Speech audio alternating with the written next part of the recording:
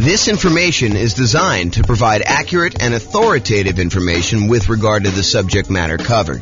It is offered with the understanding that the presenters are not engaged in rendering legal, accounting, or other professional services. If legal advice or other expert advice is required, the services of a competent professional should be sought. Welcome to the Sacramento Real Estate Investing and Real Estate Financial Planning Podcast. Learn all about investing in real estate in Sacramento, California, with a combination of real estate financial planning and modeling with numbers specific to Sacramento, plus syndicated, more generalized recordings of live and pre-recorded real estate investing classes, not all of them specific to Sacramento. Be sure to stay tuned after the podcast for a message from our sponsors. Okay, I'm back. And now we're going to go over your financial independence. Specifically, what does it mean for you to be financially independent? And we want to look at this more than just sort of like generic concepts. We really want to dig into this a little bit. And then specifically what we'll do once you kind of get a gauge of what it means for you to be financially independent is, does buying this property, because remember, this is coaching for you to be able to buy a property in the next 90 days that moves you toward being more financially independent, toward your goal of financial independence while prices are high, interest rates are high, and rents are lagging. So does buying this property move you closer to financial independence?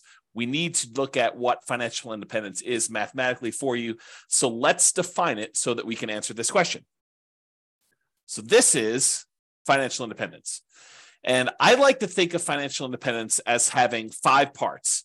And if you want to simplify it even more, it's really 3 parts. And then one of them is really 3 things. Okay. So if you want to think about it that way. So what it is number one, because we're talking primarily about real estate and rental real estate, it is the net positive cash flow from rental properties. That means you take all the income from your rental properties, the rent and any other income you might have, minus all of your expenses, including vacancy, principal and interest on the loan, taxes, insurance, private mortgage insurance if you've got PMI, maintenance, management, all of the expenses on the property get subtracted out. And whatever is left over net after all of that is what your income is that counts toward you being financially independent. Okay. So that's net positive cash flow from rental properties. The second thing is any invested assets you have, not counting the real estate. We do not count the equity in the real estate twice. That already got counted when you had the net positive cash flow from rental properties. So any other invested assets you have, things that you have invested in things like stocks or bonds, or if you're doing hard money loans where you are the person lending the money, that is another asset that we consider to be invested assets. Things like that. You have invested assets times whatever your defined safe withdrawal rate is. So if you believe in the 4% rule, which is a rule that was kind of made famous by the Trinity study, where they talk about what percentage of the amount of assets you have invested in stocks and bonds could you, in quote, safely withdraw from your portfolio and not likely run out of money. So what's the amount you could safely withdraw? It's a safe withdrawal rate. So some people will use 4%, some people will use 3%, some people use 5%. It's whatever you feel comfortable with. As far as that number goes. But that's the number 2 source of money for financial independence. So all other invested assets like stocks, bonds, or loans you have as a lender times your yearly safe withdrawal rate, that's number 2. Then the other 3 are all different sources of passive income. And they are, number 1, Social Security. So any Social Security that you're receiving.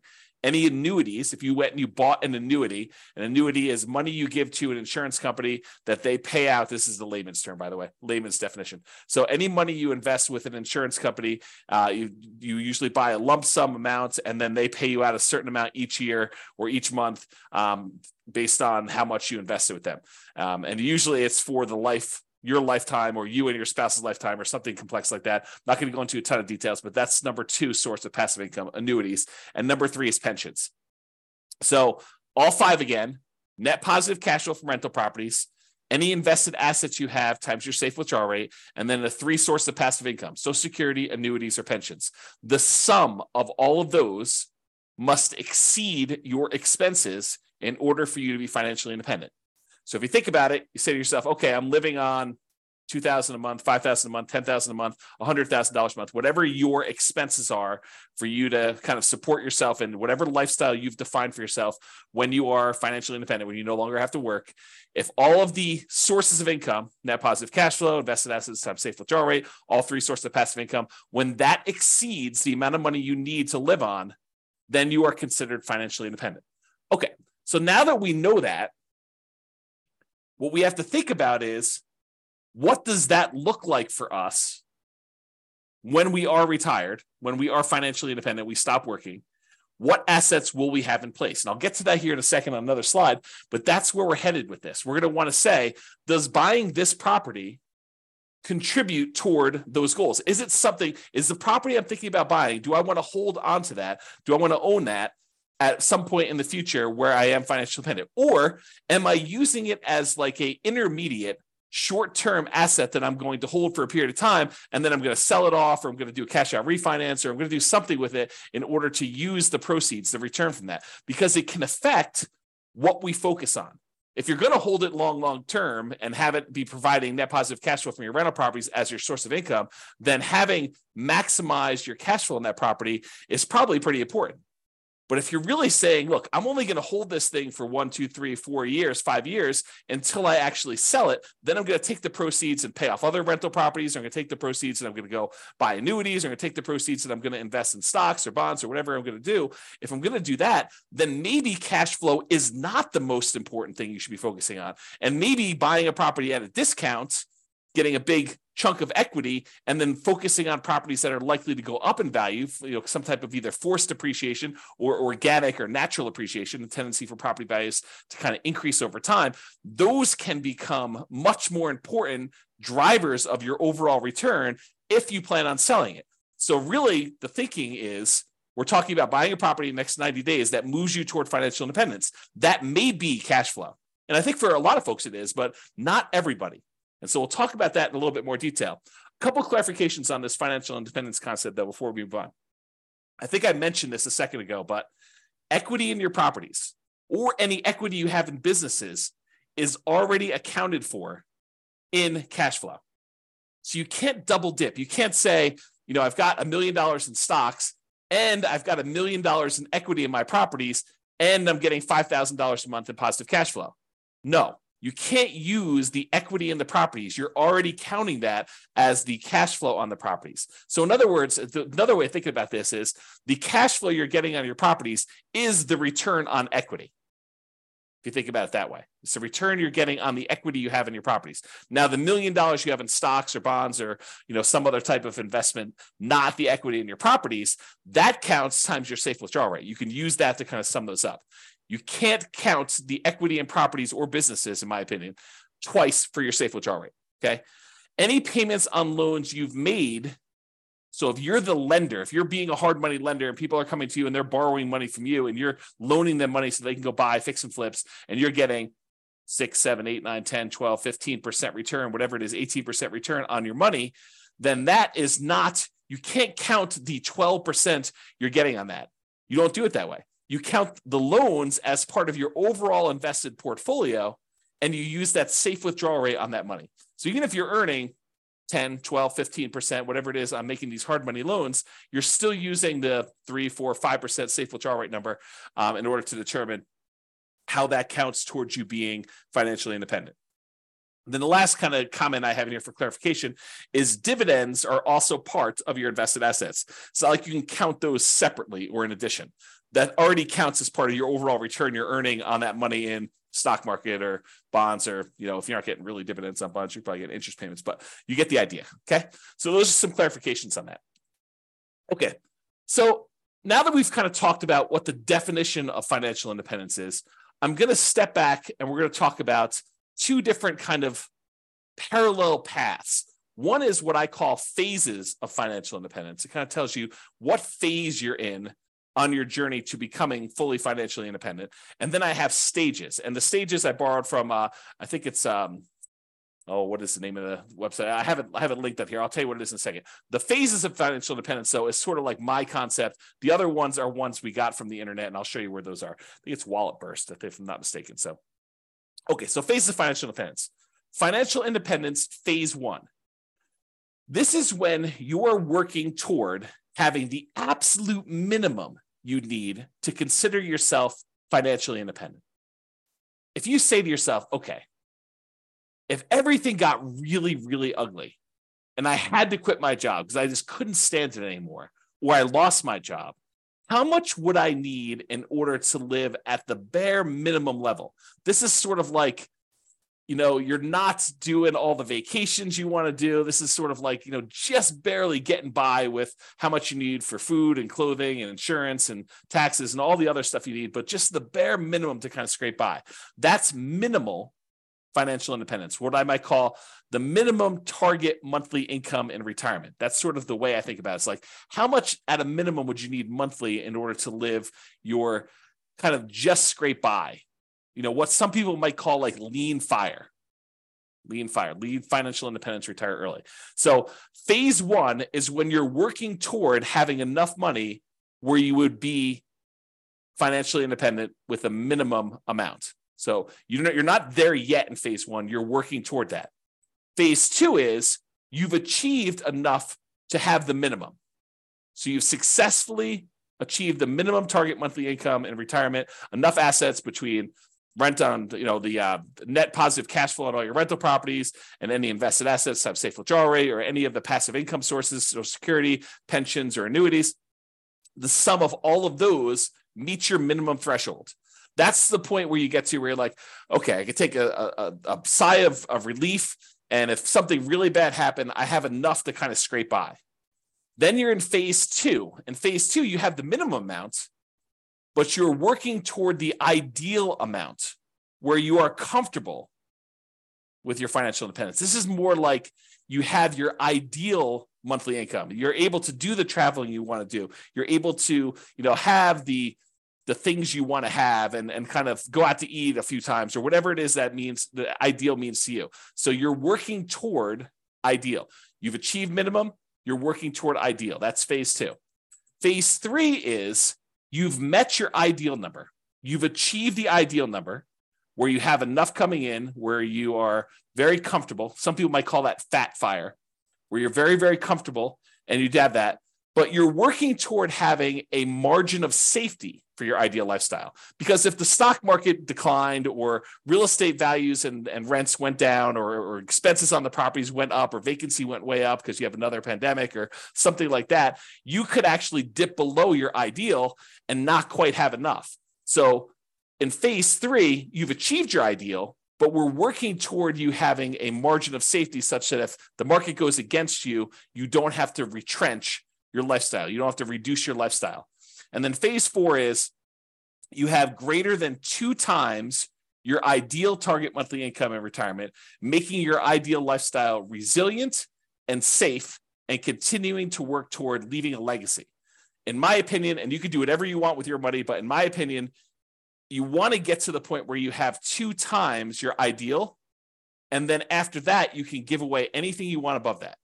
But 2 times sets you up so that you are resilient and safe in case something happens and the market goes against you, where you can still maintain your existing ideal lifestyle. Okay. So those are the phases. Phase 1, you're working toward your minimum. Phase 2, you've achieved your minimum. You're working toward your ideal. Phase 3, you've actually achieved your ideal, but you're working toward becoming safe. And phase 4, where you're working on leaving a legacy because you have 2 times your ideal coming in.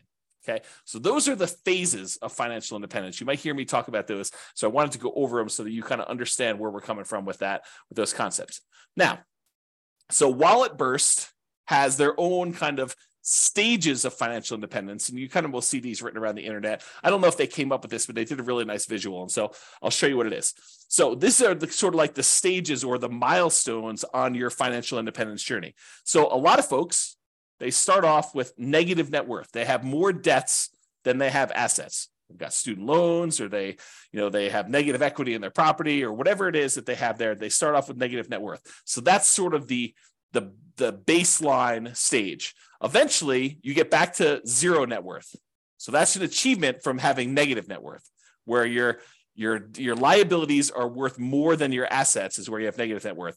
0 is where your assets and your liabilities are at least even, and And that's kind of where you are. Some people will not have negative net worth. They'll kind of not fall into the trap of having, student loans or whatever it is coming out of college, and they'll start with zero net worth. So zero net worth is where you're break even. Then the next stage is where they have saved up an emergency fund. So not only do you have a zero net worth, but now you have a little bit of money set aside, whether that's $1,000 or $5,000 or $10,000 or 6 months. It's whatever you decide your emergency fund is, but that's the next stage in this milestone on your financial independence journey. After that, you have Coast Fire. Coast Fire is where you have enough money set aside that if you didn't add another penny at all, you would be able to retire at whatever your ideal age is, whether that's 55, 65, whatever your number is, okay? But when you're at Coast Fire, when you've achieved Coast Fire, you have enough assets, rental properties, stuff invested in stocks or bonds or whatever it is, you have the safe withdrawal rate, all the passive income stuff, all those combined, such that if you just let them grow for the next 5, 10, 15, 20, whatever number of time it is until you're at your point where you want to be financially independent, if you just let the current assets you have grow, you would be financially independent. That's what Coast Fire is, because you can kind of coast into financial independence, retire early based on the assets you already have. You don't need to save anymore. It's another way of me saying that, okay? So then you could just live off of whatever you have coming in from your job. So you no longer have to, be working a really high-end job in order to have all this income coming in. If you want to simplify your life and go work at someplace with less stress or that you would enjoy more, you know that you have enough assets so that if you just spent the money you earned, the assets would eventually grow and they'd be able to provide you with financial independence. You're not spending any of the proceeds from your investments with Coast Fire, but if you just left them alone, they would eventually grow and lead you to financial independence. That's Coast Fire. Barista Fire is where you have some assets, and combined with the amount of money you're getting from some of your investments, you can supplement it with a part-time job or a job that you really love doing that's not really a high income earning job, or maybe it is high income, it doesn't matter, but you're doing some work and you have some assets, some of your financial independence assets that are throwing off some money, and you're living on some of those. So it's a combination of you're living on some of the investments and you're getting some from your job. That's Barista Fire. It's like you work at Starbucks part-time for health insurance and to get 20 hours a week or whatever it is you want to do there, as an example. Okay, so that's Barista Fire.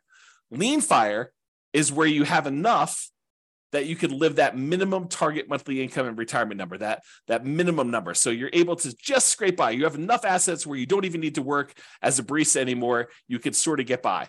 Then regular fire, sort of a arbitrary definition, but you're able to live and be financially independent there, versus fat fire, where you have more than enough where you can live your ideal lifestyle. So that's sort of the stages of financial independence or milestones on your financial independence journey.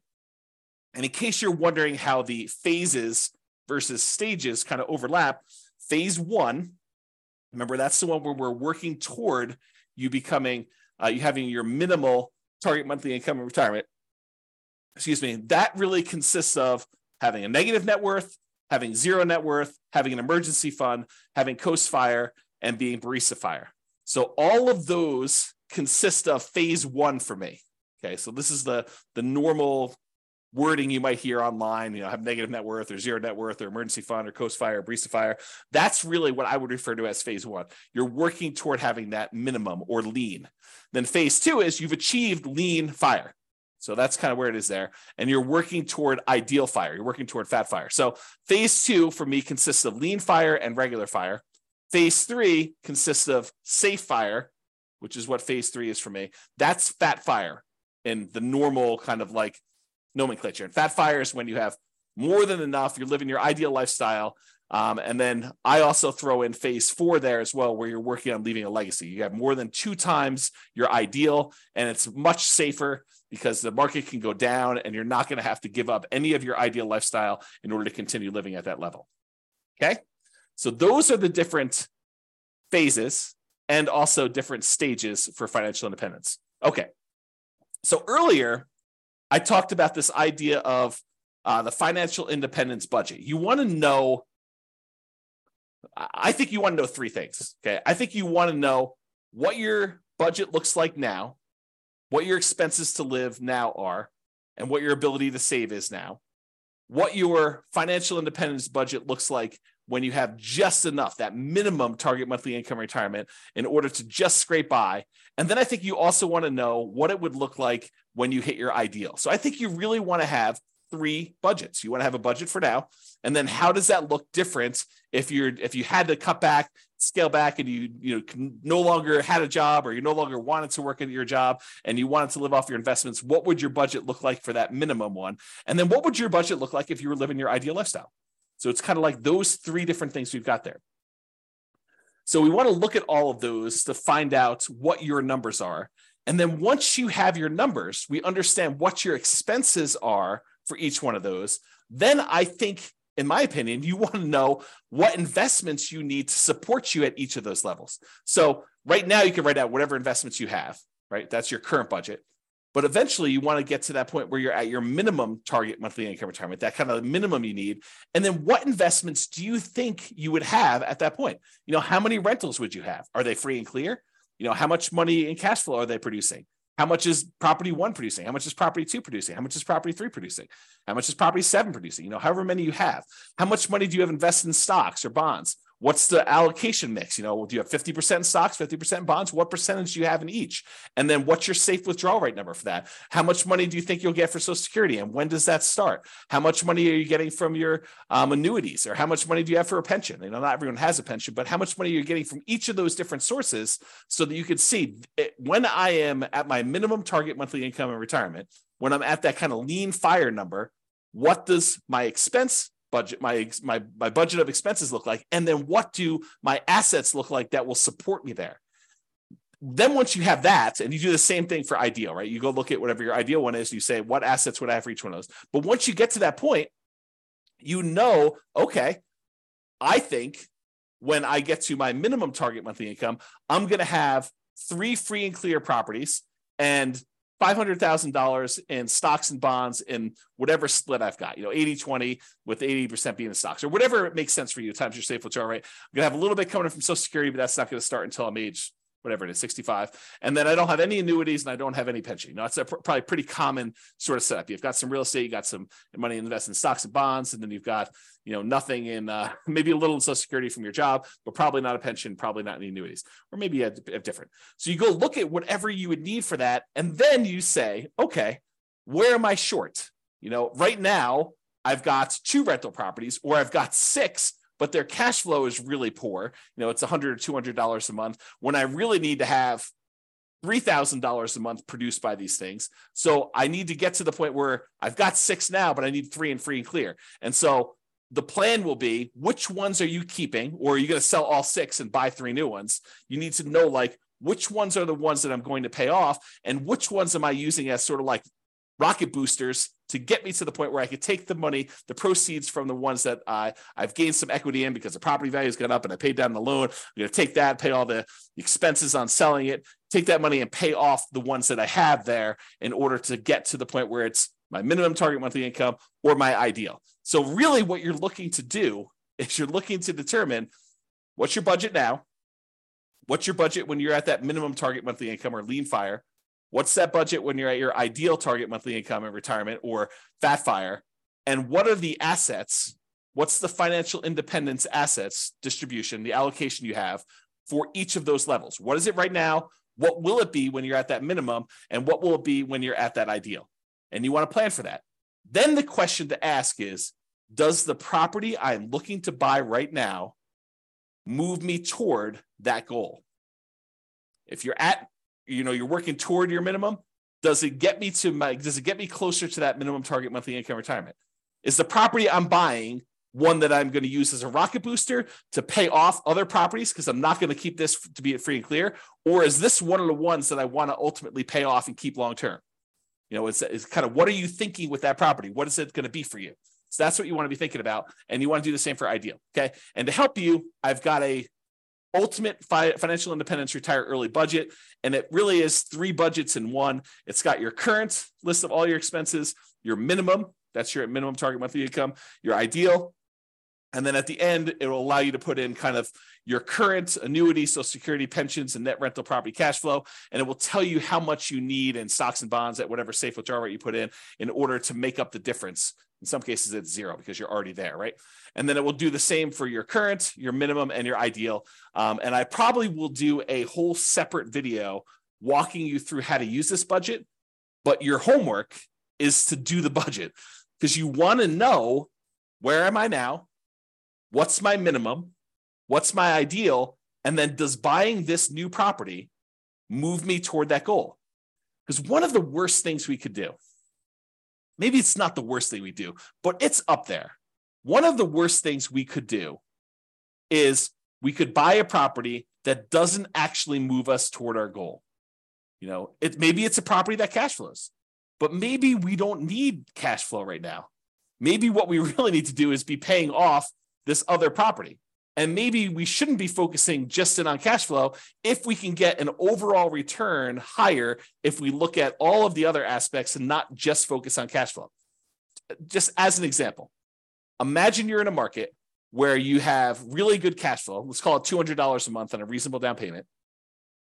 But you could go invest in a different property where, and that market where you have $200 a month in cash flow does not appreciate. It's a market that historically has seen very low or no appreciation. You only are getting cash flow on that property and some maybe debt pay down and some depreciation, but you're not really getting appreciation at all. The tendency of property values to go up. Okay.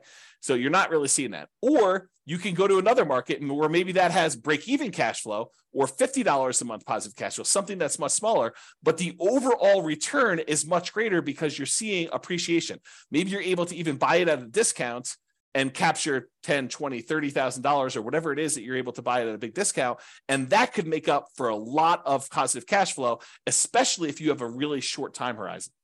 Okay. So I'm just having you start to think about this as we go. And if you need coaching and help on this, that's what we're here for. That's why it's a coaching program and not just a class, of course, right? So if you need help with that, that's what we're going to be discussing in the things if you need help with it. So the idea though is to look at your property and decide, does this move me toward financial independence, my specific financial independence, your definition, or does it not? And so that's what we're thinking about. And we'll have to do another class and go over this budget and stuff. Okay. So this is a visual from Financial Independence Retire Early Belgium. And I like it. So I'm just going to share it with you because it's a pretty good visual of what's going on here. So they really have you showing you like what's going on today and over time what's happening here. And they have the steps numbered 1 through, I guess, 6 here. And I'll just walk you through. So right now it shows you how much income you have coming in from your work. That's this blue bar. And your income exceeds your expenses. So your expenses are this kind of like yellow bar here. And what they want you to do in step 1 is reduce your expenses. And they want you to reduce your expenses so that you can increase your savings rate. Okay. So step 1 is reduce your expenses to increase this difference between how much you're bringing in and what your expenses are on it. And if you do that, then your expenses go down here and the amount you can save actually increases. Step number 2 is they want you to save for emergencies. So they want you to put some money aside to save for emergencies here. So they go ahead and they say save for emergencies here. And then number 3 is they want you to focus on increasing your income. So step 1, reduce expenses. Step 2, save for some emergencies. Step 3, they want you to increase your income so that the amount you're saving jumps up again. Then you take the amount of money that you've got from increasing your income and reducing your expenses, the larger amount that you're able to set aside, and you invest that efficiently. That's step 4. Okay, so they're telling you invest that. Step 5 is once you reach 25 times your annual expenses, then you are financially independent. And that's based on safe withdrawal rate. That's a 4% safe withdrawal rate. Because 4% is really 25 times your expenses. So, if your expenses are, $20,000 a year, then you only need to save, if my math is right, what is that? 800,000? If you have $1 million, that's $40,000 a year. Okay. So, once you kind of reach your expenses there, 40,000 times 25, that's going to be $1 million. Okay, so that's kind of what you need to do in order to hit that number. If you're financially independent, once you reach that, then you can live from your investment returns. There's no need to work anymore because their portfolio income now exceeds or matches the amount of expenses you have there.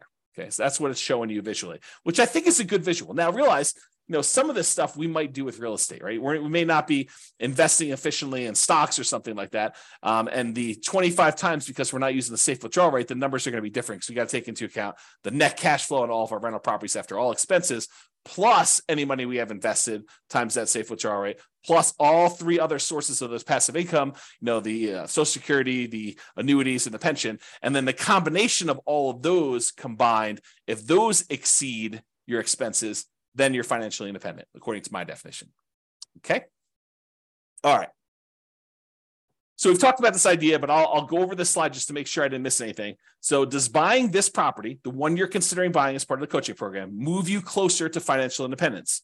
Remember, what is financial independence mathematically for you? It's how much are you going to have in passive income, Social Security, pensions, annuities. You want to know that number. How much you're going to have in cash flow from your rental properties. You want to know how many properties you have. Are they free and clear? What approximately are the cash flows going to be at that point? You want to do your deal analysis and look out 2, 3, 4 years and see where you think you're going to be at that minimum number. Add them all up, make sure, double check it, or you could use the Real Estate Financial Planner software to do that modeling.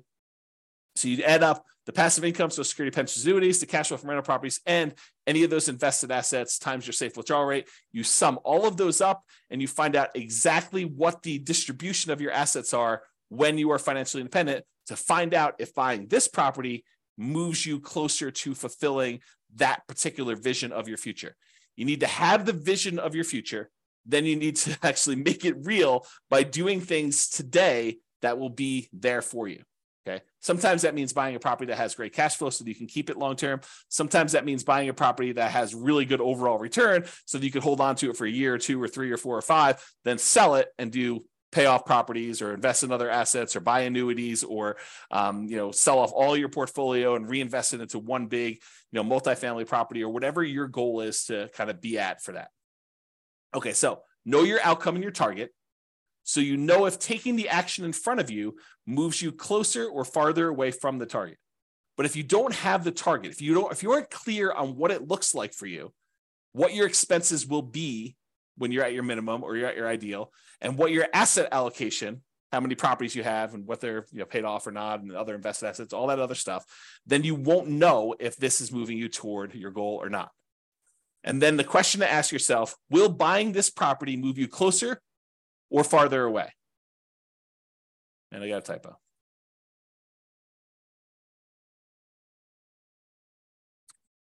Or farther away. Okay, resuming. Okay. And if it's going to be farther away, should you wait? Should you wait for a better deal? And I'll do this analysis again. I'll do another special module probably once I get through the core 20 modules where I show you what the impact of waiting is. And I'll do the extreme waiting. I'll do the waiting of you save up money and buy properties all cash. Okay. And we'll show you what the penalty is for waiting. For most of you, it's not as bad as you think. And so waiting is not a bad thing to do. If it makes sense for you to kind of like save up a little bit more, then that's not the worst thing in the world. It doesn't penalize you as much as you might think. And I'll show you exact numbers on that. Okay. And rarely in life is something a straight line. Usually there's zigging and zagging. You may be acquiring more properties than you need with the expectation of, higher than stock market rates of return when you're investing in these properties because you're actively managing them. And then you're able to eventually sell some of those properties off and pay off others, or convert the proceeds to investing something other than real estate, like stocks or bonds or whatever else you're investing in, or annuities, and then live off the safe withdrawal rate or the annuities or whatever else you're investing in. So a lot of times it's not straight line where you're buying a property and you're immediately paying that thing off. In fact, we'll do math and I'll show you which one's faster and safer, because we'll look at the measures of risk as well in the coaching. So we'll look at and say, look, if you do it this way, you're getting this return by paying off your debt, which is usually the return. The return you're getting is the interest rate on your mortgage, which when you have a 7% mortgage isn't probably the worst thing in the world to pay off. But if you've got a 3% or 4% mortgage, maybe that's not the one you want to pay off. If you can invest in something else and get higher than a 3 or 4% return, especially if it's a very solid, very likely return. Okay. So your intentions, your desires, and your plan can and probably will change over time. So we're taking a snapshot today of your best guess as to what you think it'll be when you get to your minimum. But a year from now, when you have more numbers, you have better numbers, you're like, okay, well, now my properties went up a lot faster than I thought. I got a lot more equity than I thought. And maybe my cash flow is better than I thought or worse than I thought. Do I need to adjust my plan? Do I want to have more free and clear properties or less free and clear properties? Or maybe my expenses increased a lot faster than what I thought inflation was going to be. So all of these things can and probably will change. So your plan's not set in stone. There's no perfect plan, but planning is helpful. It gives us something to aim for so that we're likely to move toward that, even if we have to adjust a little bit later. Okay. So I think a lot of real estate investors have cash flow as their goal. They're really focused in on cash flow, cash flow, cash flow. That's the only return I'm looking at, because historically, and probably until you've seen my definition of what financial independence is and better understood that, and you'll understand a lot better as we do more examples and stuff, but most of them are focusing on that because they only think about, the positive cash flow part of the return they have on that kind of like triangle, the star rather. So they look at it and they're like, hey, look, I'm getting this cash flow part of it. That's the only one I'm focused on. So I really need to focus on positive cash flow when I'm buying these properties. But realize that's not the only solution. Sometimes we want to take a property that we're buying that's going to give us a really good chunk of money that we could then use to pay off another property, or we could use to invest in stocks or bonds or whatever it is, and then live off that safe withdrawal rate, or use it as a down payment to buy an even bigger property or something like that. So a lot of investors are focused on that cash flow when that's only one of the ways to get there. And sometimes it's the hardest way to get there. And we'll look at a lot of examples as we dig into this and during the coaching stuff together, but that's really the thinking, okay? So cash flow isn't everything. Passive income from Social Security, pensions, annuities, the net cash flow from rentals, and then that yearly safe withdrawal rate are all 3 or 5, depending if you think of the passive income as 3 different things or you think of it as one, but they're all different ways to get you to financial independence. So it doesn't have to be cash flow. In fact, sometimes it's better to not do cash flow. Cash flow is great. And if we can optimize for it, which we will spend a lot of time going and optimizing, but sometimes you want to make that trade-off of, okay, I could get $200 a month positive cash flow, putting this amount down, or I could go ahead and buy this other property and I'm going to get a much higher overall return. And it's probably better to do that based on where I'm going with my plan for financial independence of wanting free and clear properties, or wanting some properties that have great cash flow, and then also having some assets outside of real estate. Okay. So we will go into ridiculous detail on how to improve cash flow. So just stick it out for now. But cash flow isn't the only reason to invest in real estate. 2 significant examples come to mind. You may want to build up an asset base and then improve cash flow by converting to free and clear rental property. So if you ever read the old book by Robert Allen, it's called Creating Wealth. And in that model, he basically talked about buying, and it's been a long time since I read the book, but I'll give you my memory version of the book. And of course, if it's different, then the book is the book, right? I mean, if I tell you the story slightly wrong, but I'll get the basic idea. I think what he told you to do is go buy 2 properties a year for 10 years. And you'd have 20 properties at the end of 10 years. And you could go take half of them at that point, 10 of the properties, sell them, use the proceeds to pay off the other 10 that you kept, and they would then be free and clear, and you'd have great cash flow on those. Okay, so that was his model. Buy 2 properties a year for 10 years, 20 properties total, sell off half of them, pay off the 10 that you kept, and you'll be able to do that. So that could be a strategy. And in that strategy, having the short-term cash flow isn't all that important. Okay, it can be important depending on what your goal is, but it wasn't all that important in that particular plan. Okay, so you could then buy a bunch of properties and then naturally pay off properties with cash flow. Any extra cash flow you're getting, you're really using to pay down the debt on them to get them free and clear as fast as you can. Or you take the extra cash flow you've got on the properties and you invest it in something else, stocks or bonds or whatever, is let that grow at 6, 7, 8, 9, 10%, whatever you're able to get in the stock market, that you feel comfortable with. And then you could take the proceeds from that and use that to pay off, 3 or 4 or 5% mortgages that you have saved up. And if you're getting a higher return on keeping the money invested in the stock market, then it's actually faster to keep the money invested in the stock market until you have enough to completely pay off the mortgage than to take the money, pay off the mortgage at 3 or 4 or 5, 6%, when you could be earning 6, 7, 8, 9, 10%, whatever it is that you're able to earn on the other investments that are not real estate. Okay. So some thoughts there. Or you may want to grow your assets with real estate, then convert those assets to annuities or yearly safe withdrawal rate on invested assets. We talked about that idea. You want to go and say, okay, I'm going to buy 10 properties over the next 10 years. So I'm going to move into each one, live there for a year as a nomad, and then put low down, 5% down, buy a property, convert that to a rental, and repeat that process until I have 10 rentals that I put 5% down on each. And then at the end of that, I'm going to take all of them and I'm going to sell them off, take the big chunk of money that I have accumulated from the property values going up and the loans being paid down and whatever little cash flow I had, if any, by doing that strategy, and take that big lump sum of money, invest it in the stock market and bonds, and live off that as a safe withdrawal rate, or take that big chunk of money and buy yourself annuities so that you have an insurance product that you have longevity with, and you're not going to run out of money by having your money invested as annuity, because that's for your life, the duration of your lifetime. Okay. All right. So let's now talk about why building up your assets and why the first $100,000 is the hardest to acquire. And then we're going to return to real estate for building up your asset base. So I'm going to kind of diverge for a second, talk about why the first $100,000 is the hardest. And we'll go into detail on that, and then we'll return to real estate. So first 100K is the hardest. So Charlie Munger, who is Warren Buffett's partner, there's a quote from Janet Lowe in Damn Right, Behind the Scenes with Berkshire Hathaway billionaire Charlie Munger. So here's the quote. Charlie Munger has said that accumulating the first $100,000 from a standing start with no seed money is the most difficult part of building wealth. So this is me commenting now. So he's basically telling you that first $100,000 that you take the time to acquire is the absolute most difficult part of building wealth. You got to do the first one.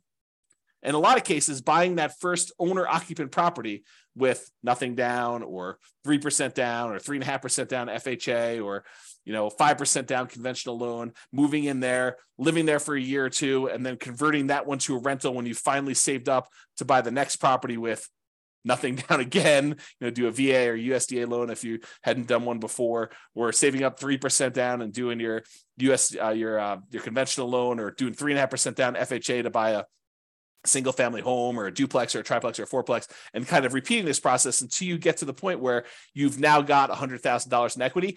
You need to do whatever it takes in order to get there. That's what he's basically telling you. And he's talking about stocks, but I've converted it to real estate for you. Okay. I'm going to continue with the quote. Making the first million was the next big hurdle. So all the kind of math we're going to talk about here about earning your first 100K and then using that to kind of build up to $1 million, that applies when you get to $1 million and you're trying to grow to 2 million or 3 million or 4 million or 5 million or 10 million or whatever your number is there. Okay. So to continue with the quote, to do that, a person must consistently underspend his income. You need to be saving money. And I'll continue with the quote. Getting wealthy, he explains, is like rolling a snowball. It helps to start on the top of a long hill, start early, and try to roll that snowball for a very long time. The longer you have where you're investing and you've got this money working for you, the better off you're going to be. Okay. So here's another quote from Charlie Munger. Same idea though. The first 100,000 is a bitch, but you got to do it. I don't care what you have to do. If it means walking everywhere and not eating anything that wasn't purchased with a coupon, find a way to get your hands on $100,000. After that, you can ease off the gas a little bit.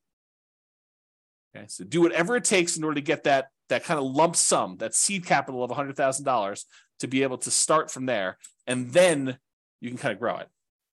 So this is going to show you if you were investing $10,000 per year at 7% interest, and I assume that you added the $10,000 the last day of the year or the first day of the next year, if you want to even think about it that way. And so in year one, at the end of year one, you put $10,000 in. So you didn't earn any interest on the money in that first year. But then in year two, you earned $700, 7% on the $10,000 in interest, and you added another $10,000 at the end. Okay, so in year two, at the end, you have $20,700. In year three, you have about $32,000 and change. Year four, you have $44,000 and change. Then $57,000 next year, $71,000, $86,000, till finally 7.84 years from starting, where you're saving $10,000 a year, you've saved up your first $100,000. That's assuming a 7% return. Now, real estate typically has slightly better returns than that. And so we'll talk about what the returns are for real estate in another class, and we'll go into some detail as to how you could speed that up, especially if you're buying some properties at discounts or whatever you're doing there. We'll talk about some of those strategies. But it took you 7.84 years with you saving $10,000 a year to get to that first $100,000.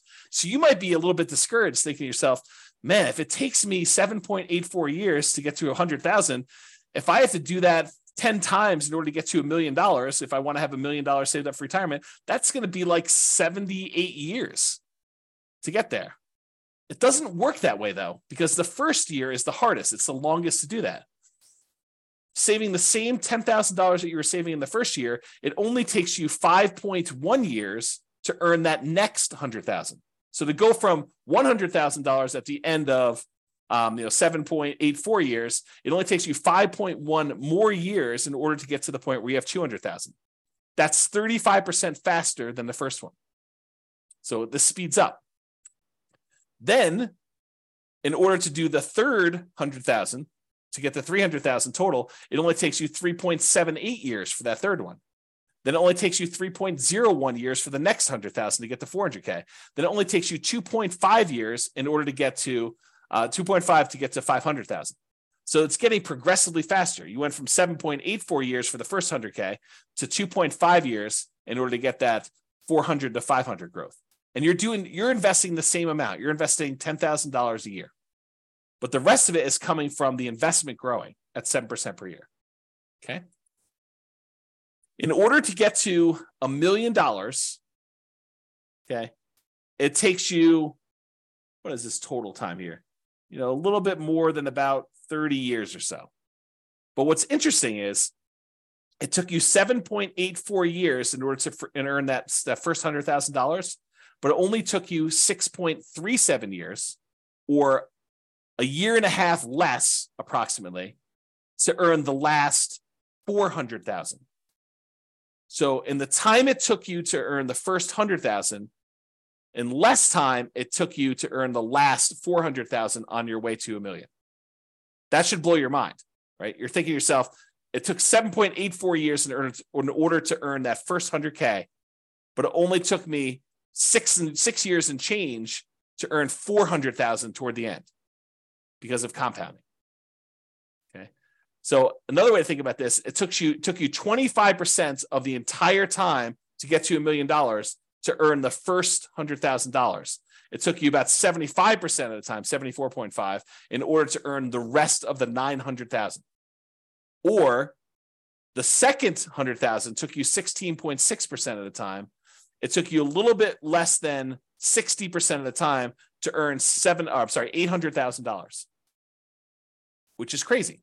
And that's why you need to do everything you can in order to get that first 100K, which for a lot of folks, that's going to be buying an owner-occupant property with a low down payment, like 3% down conventional or 0% down VA or USDA if you're a veteran, or if you're willing to live in a rural area outside of your town and commute in, put in whatever it takes in order to do that. If it means commuting to work for a year in order to be able to buy a USDA property with nothing down, and then you're eventually able to rent that property out and move to another property, that would be worthwhile. Okay. Or, put 5% down conventional property. If you've got that, or 3.5% down, and buy a duplex or triplex or a fourplex, or buy a single family home with 3.5% down. You could do that with a 3.5% down loan program. We're going to get into financing here in next class. Or you just go ahead and buy, traditional 20% down payments if you've got those, 15% down payment if you're willing to do PMI, 25% down if you want to improve your interest rate, which we'll talk about all these strategies when we get to financing. Okay. All right. So that was all using 7% return on your money, but leveraged real estate's probably not 7% per year.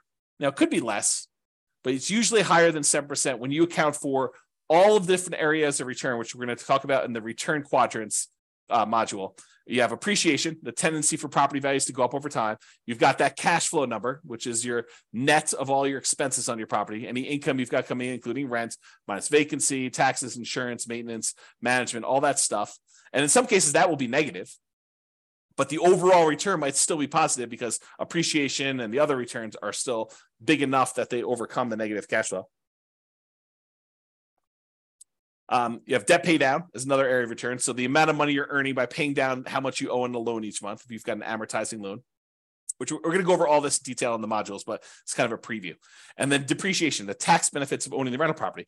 When you take into account all those returns, plus the return from reserves, which we didn't really talk about here, then you'll be able to see that that's probably greater than 7% overall, especially if you're leveraged. Okay.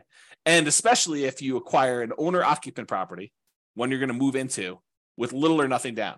You put very little down, the returns get crazy because the return is a small number. The return is large on the small amount that you put down, with 0% down or 3% down or 3.5% down.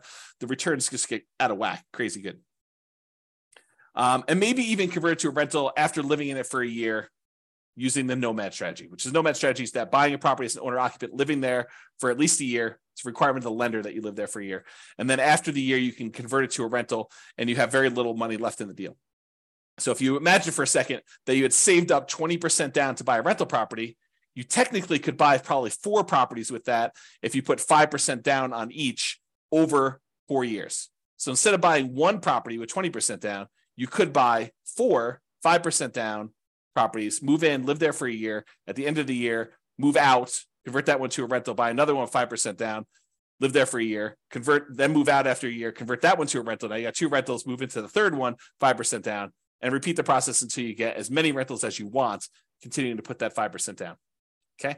That's really the nomad strategy, which we talk about when we talk about strategies, which I believe is the next module. Okay. Property life cycle. And this relates back to what you're going to do with the property, right? So let's talk about this. So for the property you're considering buying, right? This is a coaching program about you buying a property in the next 90 days. The prices are high, interest rates are high, and rents are light. So what are you planning? What's your proposed property life cycle for the property? You're going to buy it, then do what? That's the question, right? You're going to buy it, then do what? Well, here are a couple options. It may not be all inclusive, but these are some of the big, pretty more common options you have. You could buy it, then you could sell it immediately. For example, let's say you want to flip a property to fund reinvestment or to pay off other properties. So you're like, look, I don't have a lot to put down, but I do have some money and I can go find a property that I could buy at a discount, put a little bit of sweat equity into it, fix it up, resell it, walk away with the down payment I had back, plus some profit on that, $10,000, $20,000, $30,000, whatever your number is in your marketplace that you're able to do for these flips. Then you take that money and you go and you reinvest it into something that you ultimately want to do. So you could buy this property with the intention of flipping it to then reinvest. Or maybe you're doing flips in order to pay off properties that you already own to get you to financial independence. You go look at your numbers, your budget, you say, look, I need 3 free and clear properties in order to be financially independent. And that's what I would like it to look like. I want free and clear properties with great cash flow. So now you're like, okay, well, if I'm going to go buy another property, maybe I buy a property that I'm going to make $10,000, $20,000, $30,000, $40,000, $50,000 by flipping it and use that money to pay off the properties you already own. Okay. So that could be what you do. Or maybe what you do is you flip properties, you keep the money that you made in profit to use on your next flip. So you have to borrow less money if you really want to, in order to do the flips, use some of your own money to be your source of funding for the flips. And then you kind of take the profits out again. And then eventually you have enough where you could pay off the entire mortgage in full. And then you do that in order to be financially independent. So you could look at it that way. So what's the proposed life cycle of the property you're buying now? Are you going to buy it, then sell it immediately? That's one option. Are you going to buy it now, then you're going to sell it within 5 years? And you're going to maybe do the same thing. You're going to fund either reinvestment by use as down payments for additional purchases, or maybe stocks or bonds, or whatever you're going to do, or pay off other properties with it. And what are you going to reinvest in? We talked about this: stocks, bonds, leverage up with real estate, use it to put another down payment and acquire additional properties with it. Maybe you want to deleverage real estate. Maybe you want to buy free and clear properties or do lower loan to value. You're like, hey, look, I'm having a hard time making properties cash flow, even with all the strategies we're talking about. Maybe it makes sense for me to, buy a property, sell it within 5 years, and then put 25% down as I acquire properties to get better cash flow, because I need that for whatever my financial independence goals are and my timeline. That's an option for you. Okay. Or if you're going to sell within 5 years, a lot of times we were doing that if you live in a property 2 out of the last 5 years, any gains you had on that property are zero. Capital gains you have on that property are zero, up to some limits. There's some limitations on that. Okay. Or maybe you're doing lease options where you're buying properties and you're immediately putting a tenant buyer in the property, and they've got a year or 2 or 3 in order to be able to buy the property from you at a pre-agreed upon price. And so maybe the strategy is you're buying these properties to get your profit out to then reinvest in other things. We'll talk about this strategy more in the future too. So another proposed property life cycle might be you buy it, then you sell to either optimize or achieve financial independence. So you buy it, and then at some point in the future, 5 years from now, 6 years from now, 10 years from now, 15 years from now, you sell all the properties that are extra that you can use the proceeds from to pay off the properties you're going to keep and have free and clear properties. So you sell when you can convert real estate into paid off free and clear properties. Or maybe you get to the point where you're like acquired a bunch of properties, and 16 years in the future, you have enough equity in your properties such that after all the expenses of sale, you can sell all of them. And whatever you net after real estate commissions, closing costs, capital gains taxes, and depreciation recapture taxes, all the taxes on that, you can take the proceeds and then you can invest that in stocks, bonds at a safe withdrawal rate. You can eliminate all of the active headaches of having to manage properties, because it might be more work for you to manage properties, even if it's a better return. And you're like, look, in retirement, I really want to be completely done. I want to unplug and I just want to put my money in stocks, bonds, or annuities, or whatever I can do.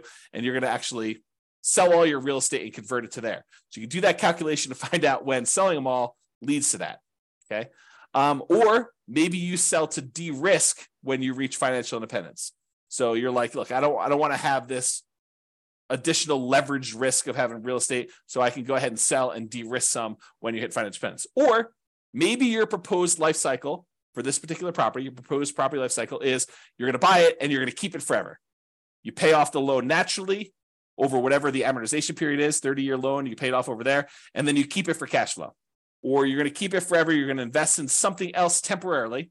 So any proceeds you have from cash flow on this property, you're going to invest in stocks or whatever it is. And then once you have enough from investing in stocks, you're going to then pay off the loan as a lump sum.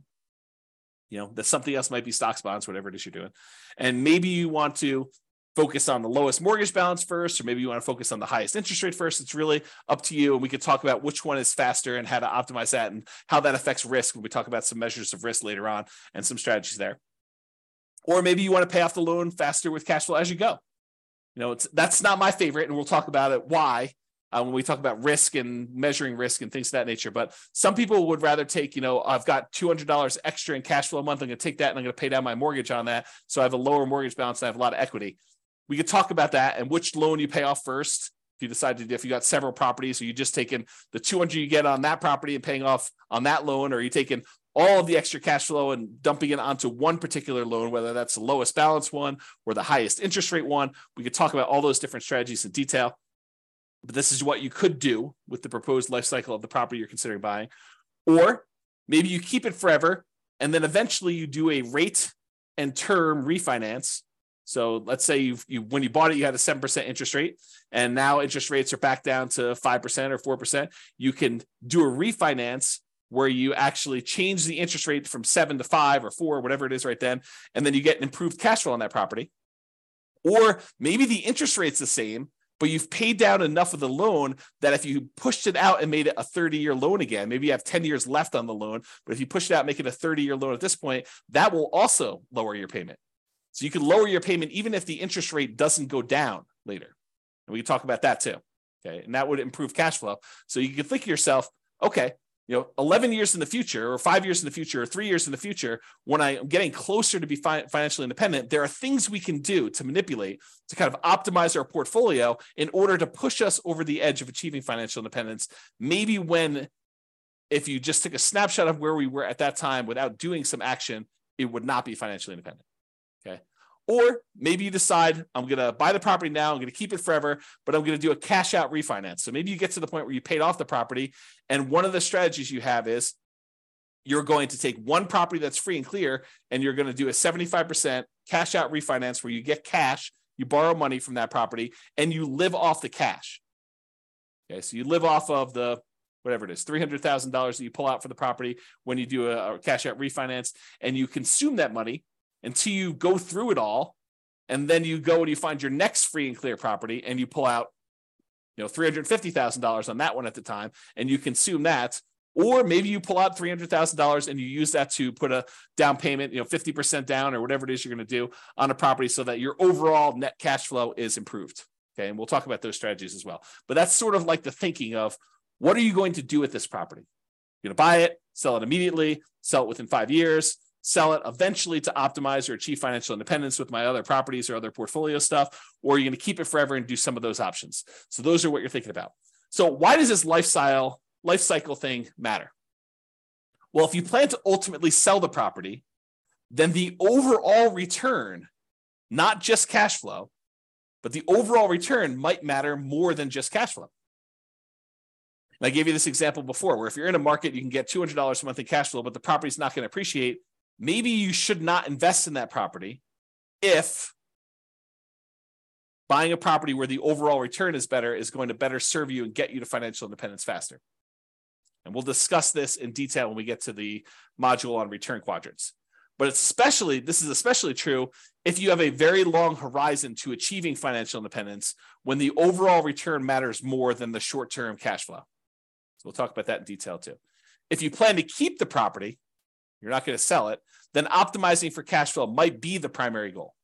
You might be looking for a property that has really good cap rate, because cap rate's ultimately going to be what the cash flow on the property is going to be once the property is paid off. Okay. And this is especially true if you're getting closer to financial independence. If you've got a really short time horizon, then the importance of this cash flow is probably more important in a lot of cases, not every case, but more important in most cases when you do that. Okay. So that's all I got for you on your financial independence. I wanted to give you kind of a structure as to what financial independence means, some different ways of thinking about that, what the kind of stages and phases are as we kind of move toward those, a budget for you to do for homework to kind of figure out what it means mathematically, specifically for you, both what you have now and what your expenses and income are now, what you will have when you're at your minimum target monthly income, what you have when you're at your ideal. And then we kind of talked about some of this property life cycle stuff and kind of things you can think about related to that. And we talked about why 100K is really hard to do, but it's really important for you to do it to get that asset base growing so that you can then do things with your assets and manipulate them over time and kind of optimize your portfolio. All right, so that's all I got. Check out the next module. I think we're going to do real estate investing strategies next. And we'll go over a whole bunch of different strategies and talk about like what you're planning to do. And then we'll tie it back to, does it move you toward being closer to your goal of financial independence? And as we go through this, we'll start optimizing for cash flow. Bye-bye for now. With home prices up, mortgage interest rates up, and rents up, but not quite enough to counteract the higher prices and interest rates, cash flow on rental properties in Sacramento is harder than ever. Book a call with the Real Estate Financial Planner to apply our proprietary 88 strategies to improve cash flow on your rentals. See the show notes for a link to schedule your call and improve your cash flow today. If you're a real estate agent, lender, or professional in Sacramento that wants to help our real estate investor listeners, consider reaching out to learn about collaboration opportunities with this podcast. We'd love to add more value to our listeners by having you assist our investors buy, sell, and finance their real estate investments. See the show notes to schedule a call to discuss collaboration opportunities